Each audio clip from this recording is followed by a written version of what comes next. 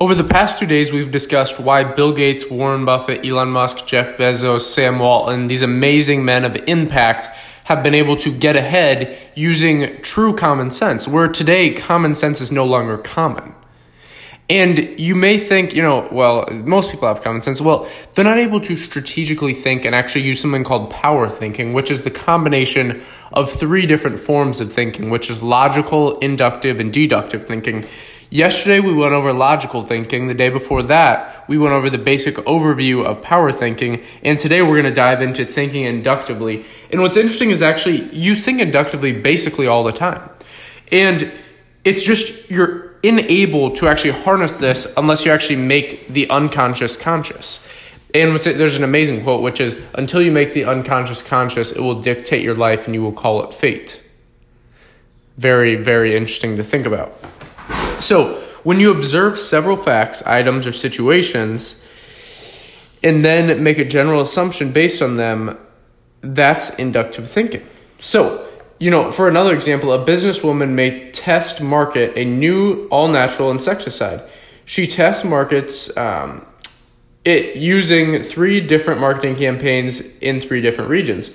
One bases its pitch on the fact that it's all-natural pest killer and environmentally friendly. The second bases it on appeal on spray strength, quickness, and effectiveness. The third focuses on price comparison. Her assumption is that consumers respond best to the advertisements touting strength, and she plans her national campaign accordingly. First, she establishes the facts through experimentation and observation. Then she makes her inductive assumption that when it came to insecticides, people are more interested in effectiveness than in anything else. So this is using inductive thinking. So basically eliminating some of the facts. So basically having an observation, making assumptions, and then checking assumptions. It's vital you check the assumption. It's vital that you don't fall into something called causation versus correlation. So, there is one drawback to inductive thinking, and this is why it's important to master the other forms of thinking so you can basically utilize all 3 and then form power thinking. And this is just the first step into basically thinking more clearly, thinking more masterfully. The greatest chess players are able to think so many steps ahead of any normal player that's never played chess. And it's absolutely mind-blowing when you actually have mastery in something, how incredible it is. And basically, this drawback is if the observations or facts are wrong or incomplete, the assumption will be wrong. So it's very, very important that you have factual data and that the observations are complete so that when you make the assumptions, when you draw the conclusion, it is actually true. And what if a disproportionate sampling of the consumer reactions to the woman's, in the example we're talking about above, insecticide advertising was in the South, an area notorious for the hardiness of its insect population?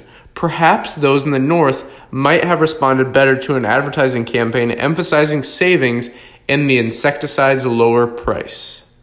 So assumptions arrived as though inductive thinking must always be tested in order to be certain they are correct and must be held open for revision if contradictory facts are discovered. The woman could further test her market insecticide, or she could go so slow at first with the campaign heralding its potency until results convinced her that her assumptions were correct. This form of inductive thinking involves observing facts and gathering data, then reaching the testing conclusion and a conclusion predicted on it. There are 3 steps involved.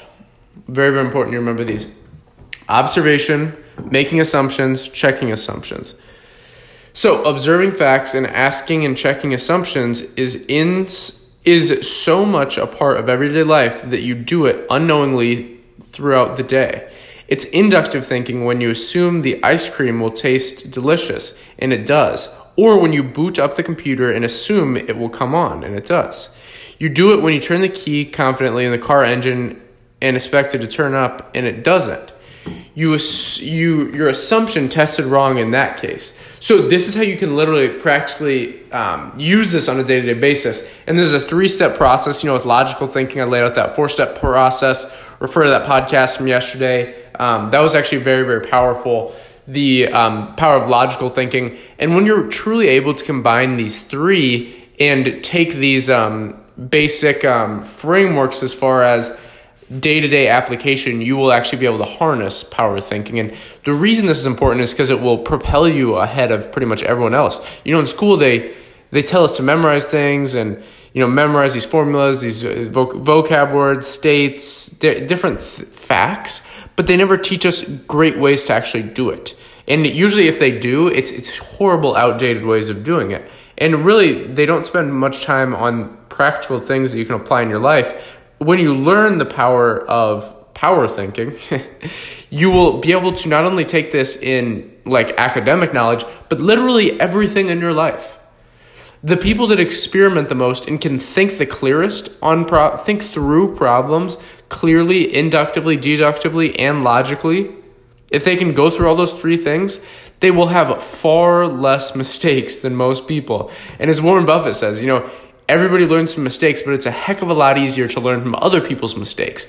And in one of Richard Dawkins' books, The Selfish Gene, he talks about one of the things that make us so unique as humans is our ability to simulate. So organisms that basically can simulate overt trial and error will win every time to organisms that can only learn through overt trial and error. So if you have to run your head up against the brick wall multiple times using trial and error before you can realize, I have to walk 6 feet to the right and then the brick wall ends and then I can move on, versus someone that can observe that happening, simulate it in their mind and go, okay, how about I just skip the whole banging my head up against the wall and just go straight around the corner? That's what reading, that's what absorbing knowledge, learning from mentors, learning from other people's mistakes, really truly having a thirst for knowledge and things like this. It really does for you. It allows you to simulate these things. And when you can combine the simulation factor with obviously learning from other people's mistakes, which helps you simulate, and then combine it with this power of power thinking. I keep doing that, power of power thinking. But it's interesting because what ends up happening is you won't need to feel flustered the next time you face a challenging situation that requires you to do inductive thinking. Whether it's a report on why so many traffic accidents occur near a local school, trying to put together pieces of a competitor strategy, the exact reason for a bottleneck between sales and shipping, you can proceed with confidence by following these 3 steps. First, observe the facts. This can involve anything from reading to field research, whatever it takes to gather enough data. Look it over and see if any general relations or patterns seem to emerge. Ask yourself what assumptions you might be able to make based on these patterns.